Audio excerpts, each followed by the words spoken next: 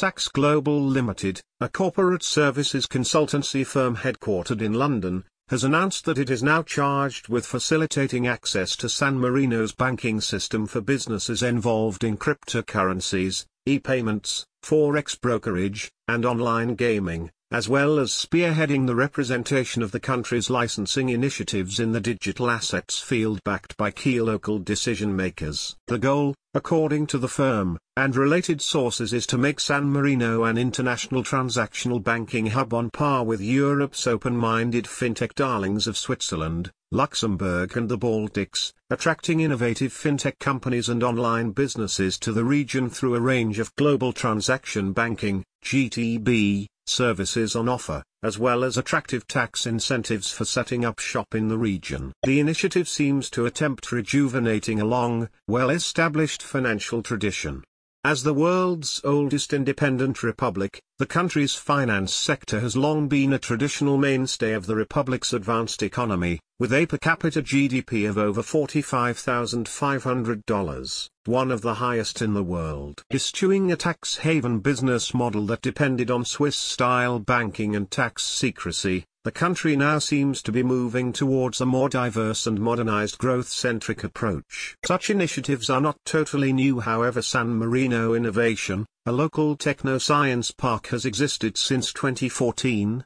attracting a small number of fintech and medtech startups as an incubator, witnessing a growth spurt from 2019 after the local government issued the new Innovation Decree rules for high-tech companies aimed at all those who wanted to create an innovative enterprise in San Marino, announcing a number of tax advantages and relocation-centric incentives. No foreign entity, however, to this date has publicly announced that they are representing San Marino's interests in an international capacity apart from Saks Global and PSP Angels Management. We are excited to see the local institutions embracing change and are looking forward to be charting a course for San Marino in non-traditional areas of business that promise both innovation and high internal returns for the local community, commented Mark Walsh, a vice president at Saks. This initiative is a unique opportunity which will change the face of how blockchain and crypto companies are banked and regulated worldwide, backed up Victoria Soltis, the CEO and founder of PSP Angels Management. Saks claim that San Marino's trade union with the EU will provide newcomers utilizing the local banking system all the functionality of a Tier 1 European bank and acquirer, whilst at the same time exempting local institutions of some EA regulatory requirements. Such approach is perceived to be increasingly important, as more and more companies look towards steadier shores when it comes to corporate banking and payment services, with some actively moving away from the overheated e-money and offshore banking market back towards forward-thinking neoclassical banking institutions regulated under banking, as opposed to e-money regulations. As MiCA comes into effect, it is yet unclear how San Marino will position itself alongside crypto powerhouses of Europe whilst regulating crypto companies.